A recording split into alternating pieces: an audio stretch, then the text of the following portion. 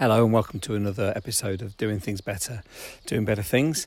And it's mid-lockdown, and I thought I'd try and release something. I've held off releasing this one for a few weeks because it's genuinely one of the most uplifting and moving conversations I think I've ever had. And you'll know the ethos of the series now. I'm finding those people who do amazing things or are striving to do things better and to tell them their stories. And this is a conversation with Marie Mitchell, who I'm not going to steal any of her thunder at all, who has an incredible story.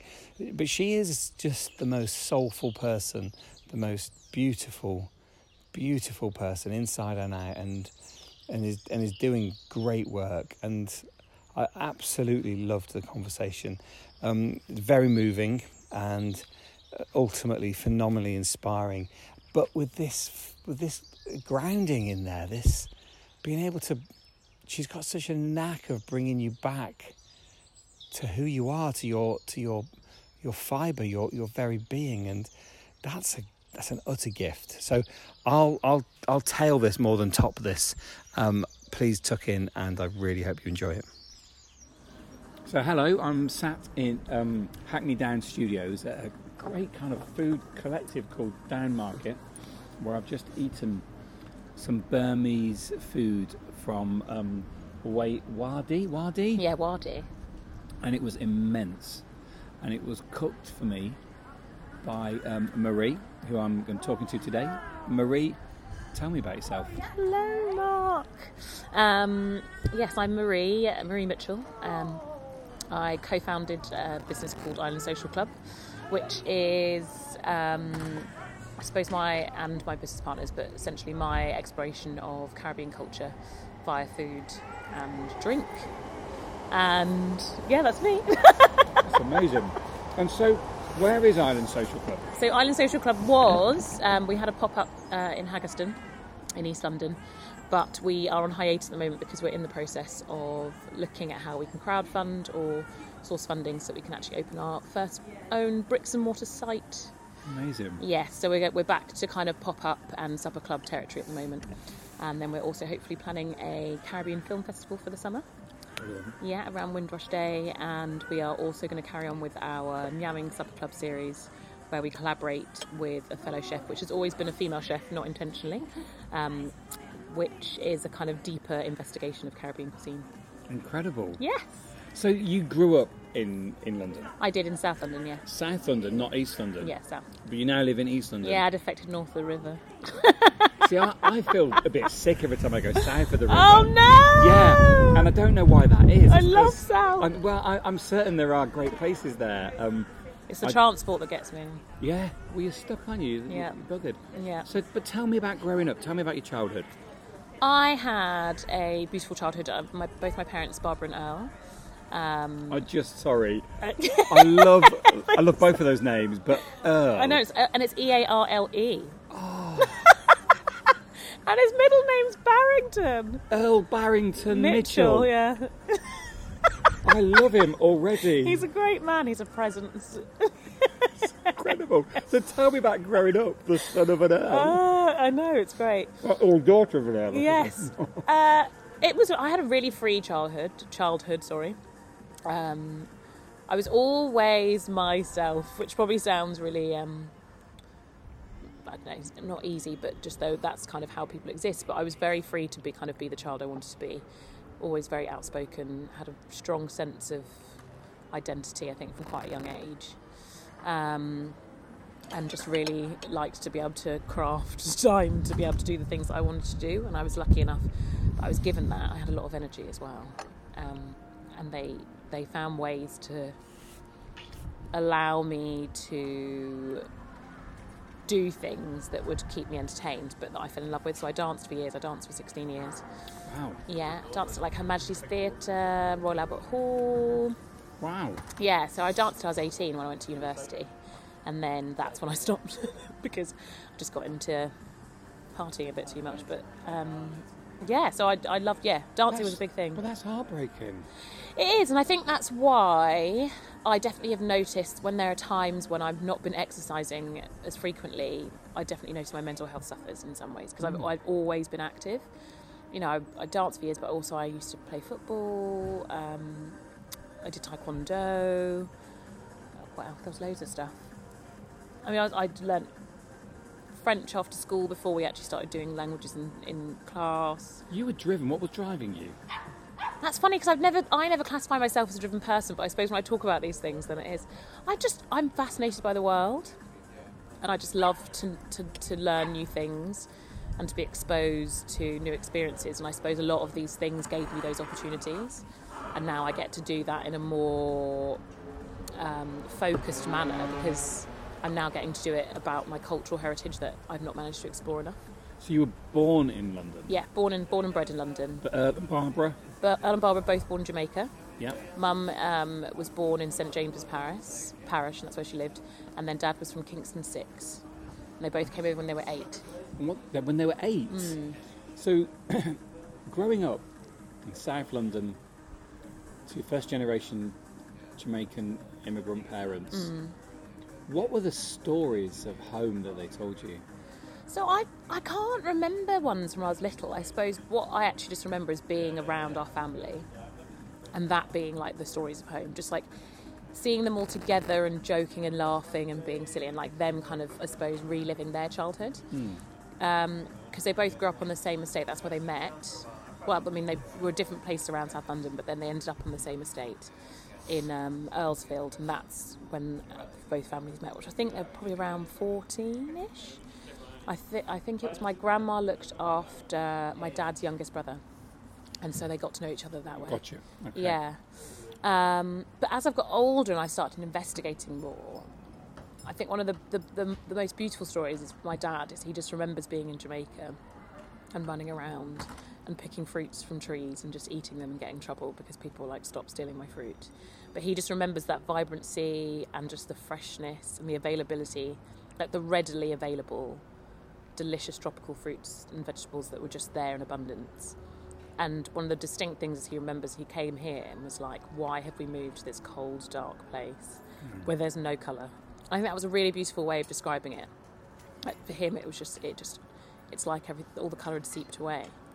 It's true though, isn't it, relative? Yeah, I mean, it is quite grey a lot. But it's metaphorical as well, I suppose. For a long time, he was like, I was in somewhere where he was just part of the fabric in a sense, and then suddenly you become an other when you emigrate to somewhere else, and during those sorts of times, and even now, I mean, let's be honest about it. But we have people your colour get shot and hassled way more than people my colour. Yeah, and it's just wrong. Yeah. Did he? Did that manifest itself in how he felt about himself? Did he feel lonely, lost? Did he celebrate the difference? What did that mean to his everyday? I think my dad was just driven. And actually now, like we're sitting here talking about it, I can see where I get it from in some respects, because, he tells me of stories of when he was little and he used to work 3 or 4 jobs when he was at school so that he could pay for his siblings to be able to go on school trips, and they don't know. They didn't know about it. This is they what, do now. I know, but this, and I've said, why have you never spoken to him about it? And he was just like, what's the point?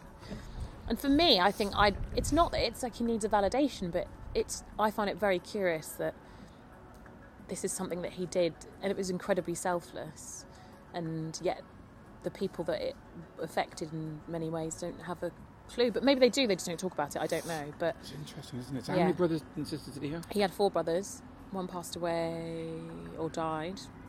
Gosh, how do I know? Nearly 20 years ago. Oh. Yeah, it was pretty tragic to this day. I mean, it was an open verdict, so it's a bit... Oh dear. Yeah, it was quite... Yeah, that was... I think that was the first... I'd been exposed to death before that, but that was the first one where I was really like, wow, this is... The world can be a very dark and mysterious place. Well, it can. Tell me about your mum. My mum is a big ball of just vibrant for the audio, energy. right? There's a smile. There's a smile that split Marie's face when she talked about her mother. She is just joyful. She's mad. She's absolutely bonkers. But the thing is, I'm convinced that I'm not. And then I had my husband recording me the other day. I was in the bathroom and I was pretending that I was a passionate Italian chef and was talking about the vegetables that I'd ordered and what I was going to cook with them. And I didn't realise I was in the bathroom and he was in the bedroom and he was just recording the audio. Awesome. Me, like, having a great time talking about soups. So you inherited Dad's drivenness and Mum's eccentricities. Basically, yeah. I love that. What a combination. So what were the stories Mum told you? Mum tells me stories. When I hear Mum talk about Jamaica, I can just visualise her being a child. I can sense her absolute freedom and that blissful innocence that you have when you're just you don't think about the world, you don't think about responsibility, you're just a child. Like just pockets of conversations that I've just had. And just again, the big thing that always comes up is just the fruits. Like my mum, whenever we're anywhere tropical, she's just obsessed with eating it because it's that being able to taste. That's kind of it's that thing, isn't it? Tasting home. And maybe that's why somehow I've been drawn to food eventually, because I was the fussiest child in the world when I was little. You that's amazing. Actually, you just in one sentence. Tasting home, that's really grounding. I can completely understand. I mean, that means something to me, and I don't live far from where I grew up. Yeah. They lived a fuck of a long way from where they grew up, and yeah. so, like, I always describe food as a time machine. It takes you back, but interestingly, there's some geography going on there as well. So was it a happy childhood? It was a very happy childhood.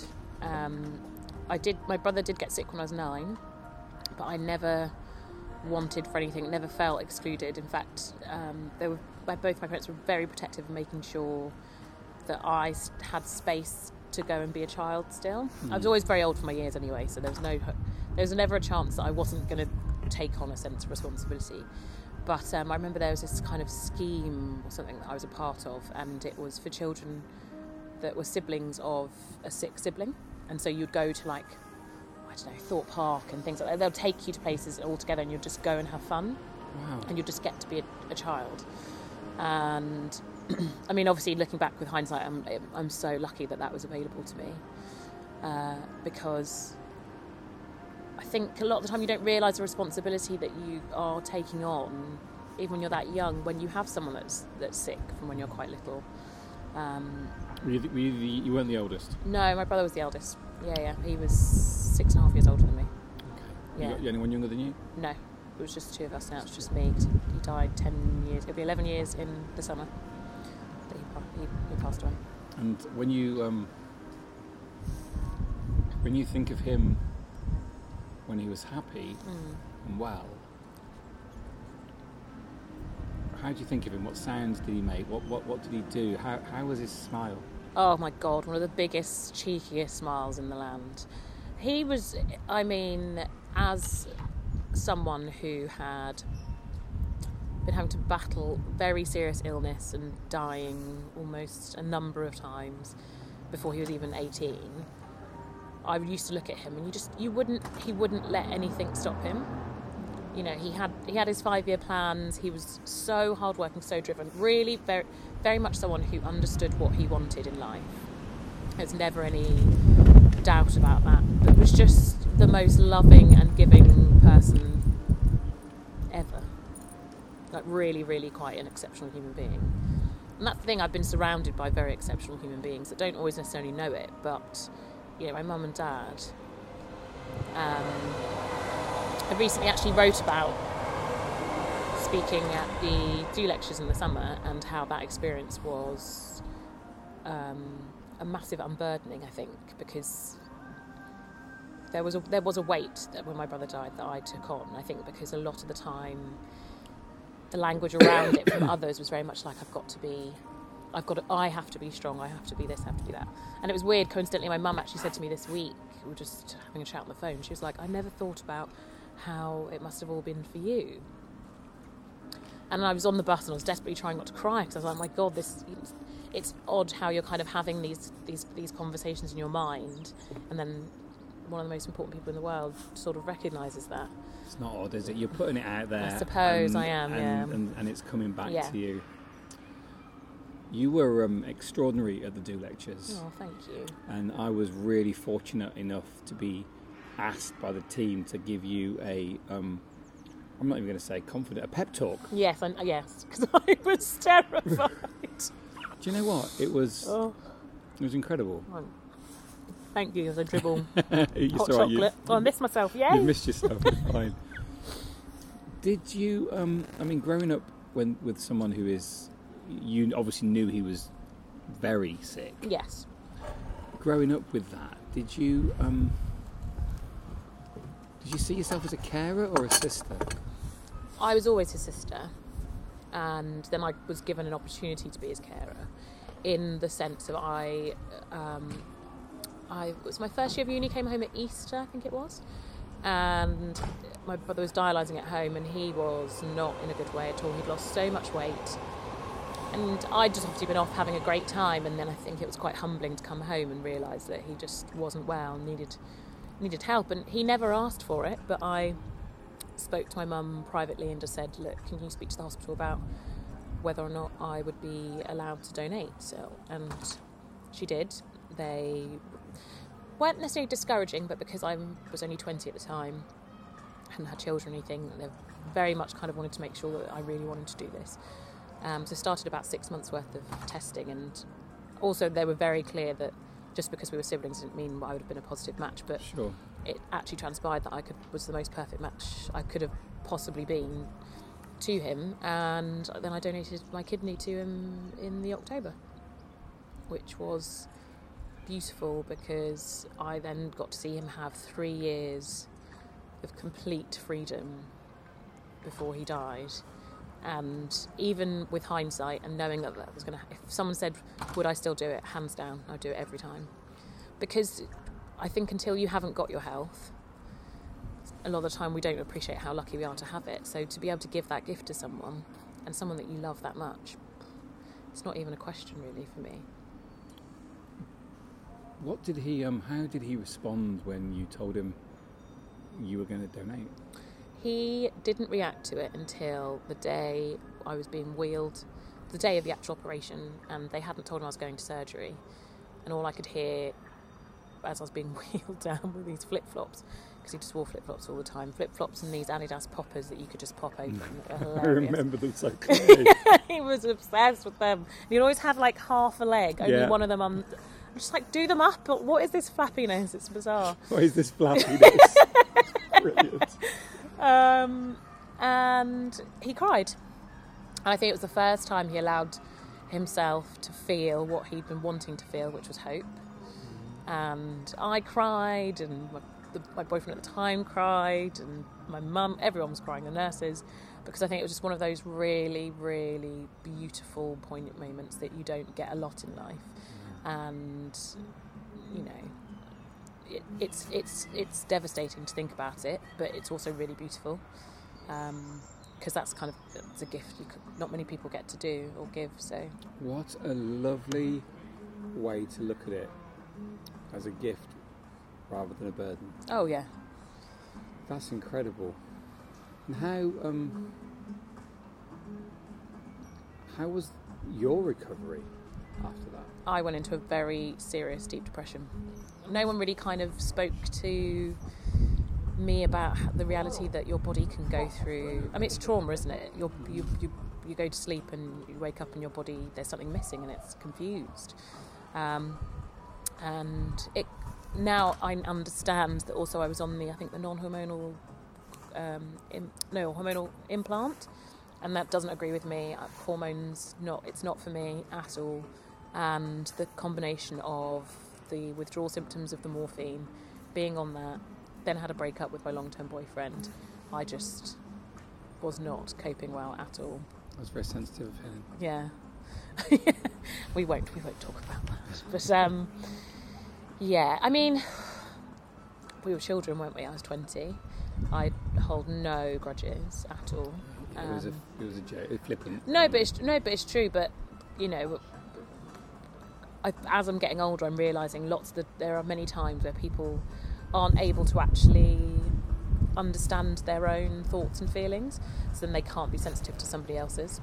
If you don't know you, you won't know Yeah, anybody else. If exactly. you don't love you, you can't. Yeah, You exactly. can't be loved, then you can't love anybody No, else. so don't hold grudges. So how did you pull yourself out of that low? I was incredibly lucky that I had some exceptional friends around me, and they helped get me back to university because I probably had the best part of 6 months off.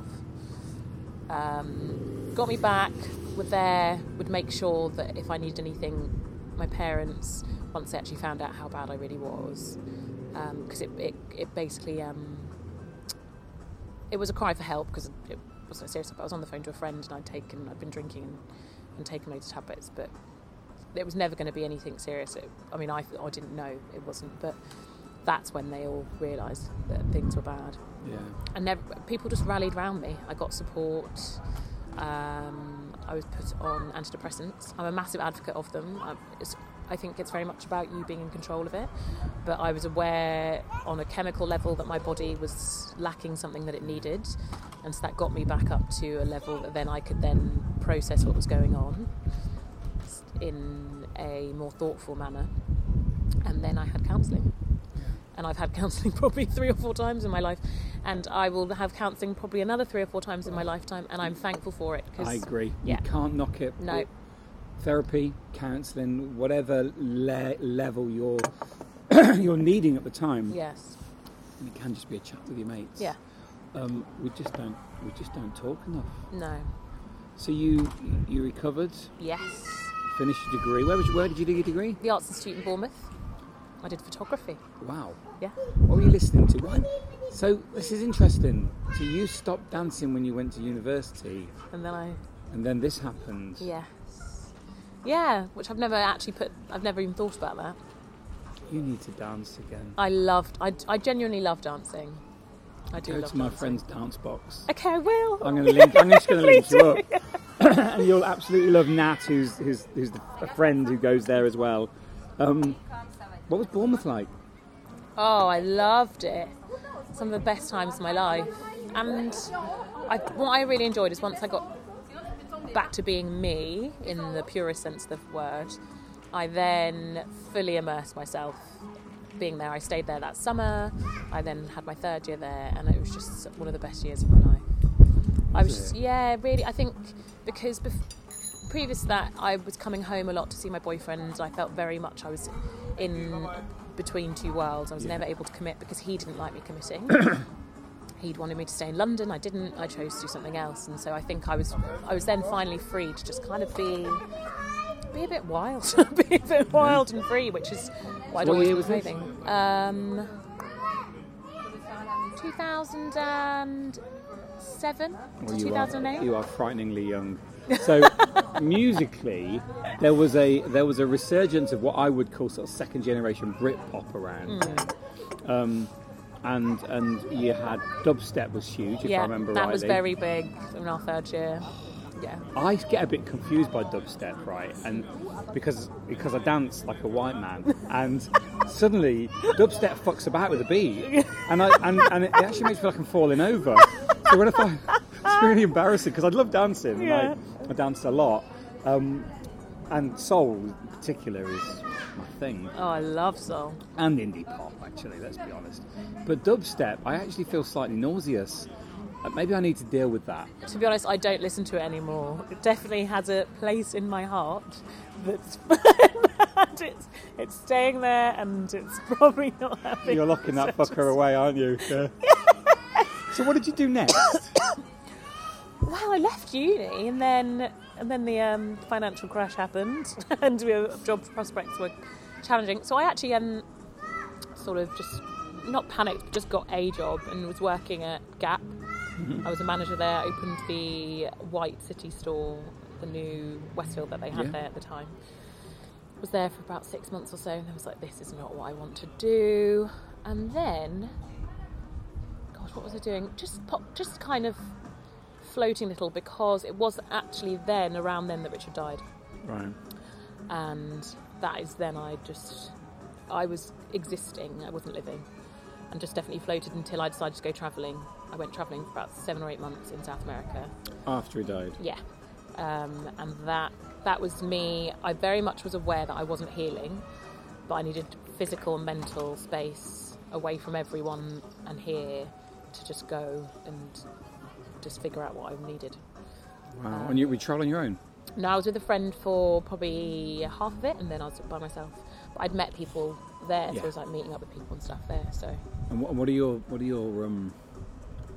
happiest and saddest memories of that era? Traveling? Oh, one of the best ones is the first time I was on my own, and I couldn't speak that much of the language at the time, and just managed to find this bus station. Got on the bus, it was really busy, and so the driver would just manage to communicate. We managed to figure it out that it was just like sit at the front. So I was just sat at the front of this bus on the top of the steps and could just see the whole road ahead of me. And it was just one of those moments which, you know, you have them, but it just felt so freeing. And I was like, I'm doing this, and I'm doing this on my own. Wow. Yeah, it's very empowering. That's tangible. I can actually see. I can see the colours, and I can see the contrast between the road and the greenery side of it, and I can see your happily determined, not angrily determined, happily determined face. Yeah. Are you able to draw on that when you need to be determined again? Do you go back to that memory at all? Is it something you bank? Probably, it's I would say I'm sure it's probably there in the psyche. I just think it was a feeling that I probably then go back to, where I go inside myself and have a moment and take whatever it is I need to then get me through whatever I'm struggling with at the time. And that was kind of the beginning, I think, of a new journey for me, of figuring out what I wanted to do with my life. And it still took years to kind of get to where I am now, but it was all it all fed into it. But that was, I probably do draw upon that feeling, I would say. Not necessarily the visual, but definitely the feeling. Sure. So you did that, you came home, then what did you do? Worked for a shoe company called T&F Slacks. Right. Or Slack, yeah. They were based in West London. They made really cool shoes, and I became their production manager and then sort of ran the business for them. Was there for about 2 or 3 years, and then I was like, I don't care about shoes this much. I wanted to do something. I do. I mean, I love shoes, but I didn't care about it enough for me to warrant my life. You know, it was a great time, and it was an amazing experience, because I think without that, I probably wouldn't have the confidence to then be like, I can start a business in something I've never done before. Sure. And then I took some time out and I nannied for this just exceptional family that I'm still friends with today.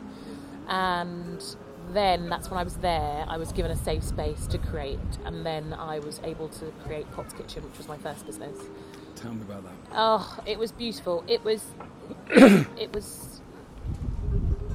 just coincidentally ended up being the way in which our family became a family again. Because I think we were all very much doing our own thing and not necessarily doing it together. And I was like, I want to start a supper club, Dad. Will you help me cook? And he was like, of course. And then Mum was like, I want to be involved too. So she helped host, and I was like, great. And then we just did it, and we all loved it. And it was really hard. It was exhausting, but I could see light in both their eyes again. And that is just there's no price on that. So what put that light in their eyes?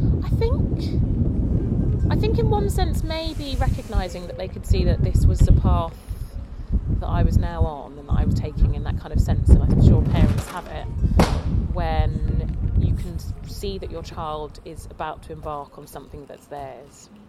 Oh gosh, sorry. And that's basically what that was for me, I think. That's lovely. So it's not that they... I'll come back to the coincidence in a minute, because it wasn't. It's not that they were doing something that they love doing, and I understand this now, having been a father for a long time. It was the joy in seeing you do something you love doing. Yeah. And almost like they were like lifting you so you could go. Yeah. That's really interesting, that is, and I completely understand that with my kids. When they find the thing that And only two of them have done this so Yeah. far. The other two are still searching. But my middle daughter, she's utterly brilliant. She does all our studio management. Yeah. And for a long time, she probably didn't know what she wanted to do, and she could probably still say she doesn't. But I know Yeah. she's found it. It's really interesting. So Pop's Supper Club. What was it, Pop's? Yeah, Pop's Kitchen, Pop's Kitchen. What was Yeah. that called? Pop's for? because I call my dad Pops. That's what I'm called. My granddaughter. My granddaughter. Love I it. know. And what happened? How did that develop? Organically, I just, somehow people seem to like the look of it. That's how my business partner found me. He started following me on Instagram, and at the time, I mean, I still do it a bit, but less so now because I'm a lot busier. But I used to always look at whoever started following Pop's Kitchen and be like, who are they? And investigate. And I saw that they would, at the time he was doing a pop-up with his cousin called Rum Shop. I was like, what is this? Well, there wasn't enough information, so I messaged going, let me know when you've next got a pop-up, I'd love to come. And he was like, yeah, no, I want to meet you too, actually. So I was like, cool. So went along, got very, very drunk on these punches that were lethal and delicious. And then we started collaborating. And what's his name? Joseph Pilgrim. Joseph Pilgrim. I love it. Oh. Joseph Pilgrim. I've got some Great powerful name. names around me. But that's fucking good, you know. So he came to Pop's Kitchen. Well, no, we met. I went to one of his pop-ups. Yeah. And we met, and then we met again when I was a little bit more sober. Or no, I was sober. And then we decided to collaborate together. So they at the time were going to do a curated rum punch drinks menu to run alongside the food. And then that's kind of how I was running all the supper clubs. They would do the drinks, I would do the food. And it just became apparent that we were kind of on similar trajectories. Mm-hmm. And so we got an opportunity to do 2 different residencies at the same time. So we did them both. I managed one, and then they managed a street food site in Tottenham at the same time. And then by doing those, we were like, look, it makes sense to kind of start a new business together. And Island Social Club was born in its infancy before it probably had a name. And then they did get a name, and then we kind of decided that's it, we're doing Island Social Club. And then Pops, it's kind of still, I do little bits and pieces, but it's definitely Island Social Club. And then Biko, who was our other business partner, he left, was it late 2018? And then, we then got an opportunity to do this amazing residency last year, and Island Social Club was properly in the thick of it, born, really exciting. We'd spent a whole year just figuring out what we wanted it to be for ourselves and to be able to put out there. And then, it actually came to fruition. It was great. And what do you want it to be? How would you summarise it? It's a space for people to come and experience British Caribbean culture and also investigate it and learn about it and contribute to it. It's very much a community space. I love the finger that came out. It was brilliant. It was like, that was your mum, right? I was like, yeah, you can come, you can enjoy it, you can learn about it. Here's a finger, fucking contribute. You have to contribute. I love that. Yes. But the thing is, the more we contribute to whatever we're doing or experiencing, even if it's just through conversation, and it's not just, conversation is incredibly important, it means we're taking something from it, but we're also giving a piece of ourselves. We build it higher. Exactly. And I love it. the more we do that, I think then we might actually find a place of unity within this world. Where does it go next? Our own bricks and mortar site, which will be beautiful and colourful and vibrant and home. South Our London, little version East home. London, Tottenham? East first, south second. Yes. And I've then got to go back home. The world. Obviously you're second generation. Yes. And you create this amazing food, and your partner this amazing drinks. And then your parents, or do your grandparents are they still around? One, I've got one. She? My nan. Your nan? My Does she nan. live in the UK? She lives in South London in Earlsfield. She's still there. When she comes to Island Social Club? Oh, it was so cute. My family brought her for her birthday in October, and she just sort of sat there in the corner looking very sweet. And she made a little speech, and it was very adorable. She was like, it was lovely to see you all here in Marie's place. Did she like your food? She does like the food. She helps. Like when we used to kind of do recipe testing. I'd be like, Nan, I need you to show me something. And so I'd get her to my house and we'd like fry fish and just chat. And it's just an opportunity to kind of archive some of the things that she's experienced. And what was your brother's favourite food? Oh, rice and peas. He used to make mum and dad cook it, and then he would take it back to university and freeze it. Which is a bean, isn't it, rather than a pea? Yes. Yeah. But my parents use a dookie beans, not kidney. Oh, very middle class. I like that enormously. And do you do that? I don't make it. I can, and I have, but my dad makes the best rice and peas, and so I think, why am I messing with it? Is it on the menu? No, we make roti. Oh, which is a Trinidadian Jamaican. Trinidadian and Guyana. Yeah. They make roti. It's essentially it came from the Indo-Caribbean community. Yeah. Or it did come. I found out lots about Trinidad recently, including the word liming, Oh yeah, which I really, really like knocking about with your mates. liming. What are you doing? I'm liming. No, you're just bossing about. No, it's a thing. So what do you do for liming? We have shubs. Shubs. Yeah, that's what we call them, like little parties. I could That's do what it. it Honestly, for the audio, right? I'm looking at Marie, who doesn't dance anymore. She's not. No, dancing's not for her.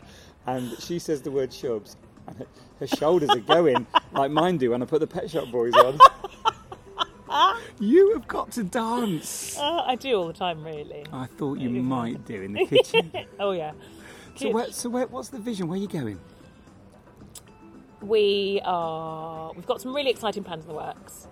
Restaurant and the food and drink's really important, but we're getting an opportunity now. We're having a bit of not hiatus, but a downtime to be able to do more of the cultural stuff. So a film festival in the summer, fingers crossed. There's some potential books in the works, individually and together. And I mean, fingers crossed. And then just also collaborating with more amazing people from Black British culture and just Black culture in general is the kind of dream. Amazing. Yeah, just really having the opportunity to just be. Yeah. And not necessarily always having to put a label on it, and just everyone being able to appreciate how special this culture is. There's obviously Windrush is celebrated rather than ignored. Politically contentious still. Yes. And I know for a fact there's lots of stuff going to happen to celebrate that this year. Yeah. And one of my good friends, Rob Ryan, his wife Lorna, is a black artist and has done the most amazing, beautiful paintings and celebrations of Black British culture, and it just feels glorious, and it feels like it's powerful right now, and whether that be grime that comes off Tottenham, or whether that be Stormzy in a Banksy vest, or whether that be the black entrepreneurs that are coming through, it feels like it's the time. And when I was in Atlanta last, that's how I felt there. I just felt this celebration of what people were and where they were from. People are taking space. I think growing up now would be, it's an exceptionally beautiful time. I think what I would have had available, I think it's really lucky that in some capacities the youth that are coming up now, because they're seeing examples of people that look like them and not in specific roles in whatever they want, and being told, it's really important. That's why people talk about representation. If you don't see reflections of yourself in all spectrums of life, you are constantly being told, subconsciously, that you don't belong in those spaces or in those conversations, and we do, and we are. And so it's beautiful to be able to be surrounded and see people succeeding in the fields that they want to without limitation. And that's not saying that there aren't limitations. Of course there are, and black people do have to work 20 times harder just to get the same recognition. But that said, there are people doing it, and I'm continuously thankful for them paving the way and for keeping on trailblazing and setting amazing examples for people coming up now. And they're thankful for what you're doing as well. Oh, Because you started with it. You talked about food, eating your way home. Food is a grounding. I can't remember the phrase that you used, but I'll use it in the recap. And you're doing that for another generation. You're doing that for a second and a third generation.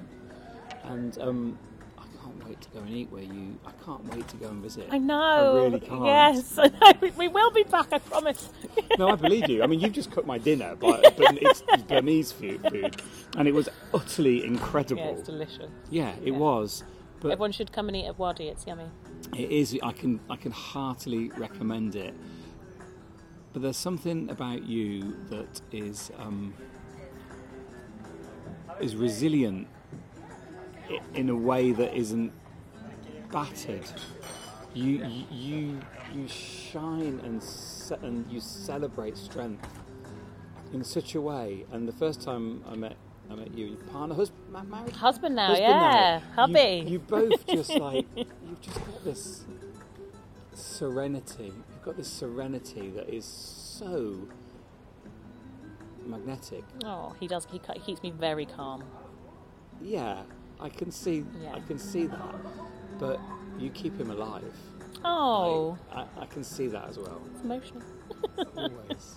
Marie, you're astonishing. I absolutely adore what you do, and most importantly, Thank I you. really adore how you do it. Yay, Thank you so much. Thank you for having me. Oh. Wow. Amazing conversation, and just a lovely analysis, I guess, of what home means, what food means, what flavour means, and most of all, what family means. And when you give everything for your sibling, when you willingly give everything for your sibling, that's love, like right there. And what I loved about it was Marie never forgot herself in all of this, never lost herself. And I love those tales. And just thinking back to the recording this, when Marie mentioned her mum, her face split, and the smile and the love and the sheer joy when she talked about her parents, and the importance of food to that first generation immigrant population. And I've got this vision of a mum buying all the fruit she can buy every time she goes to a place with amazing fruit. And I love that. It's totally heartwarming, incredible conversation. Please share, please share. And she's going to go on to do amazing things. COVID-19 allowing, she's going to be speaking at my Reasons to Be Cheerful Day at the Good Life Experience in the middle of September. And I think she's also doing a cookery demonstration there as well. So try and get along to that if you can. It's not my festival, but it's a great festival, and really worth going out of your way to be there. But I hope you enjoyed that. I really do. If any comments, any feedback, anything really, please drop me a line, and mark at thisisape.co.uk, or I think you can comment on the podcast actually. And whatever you're doing, have a great day. Thank you.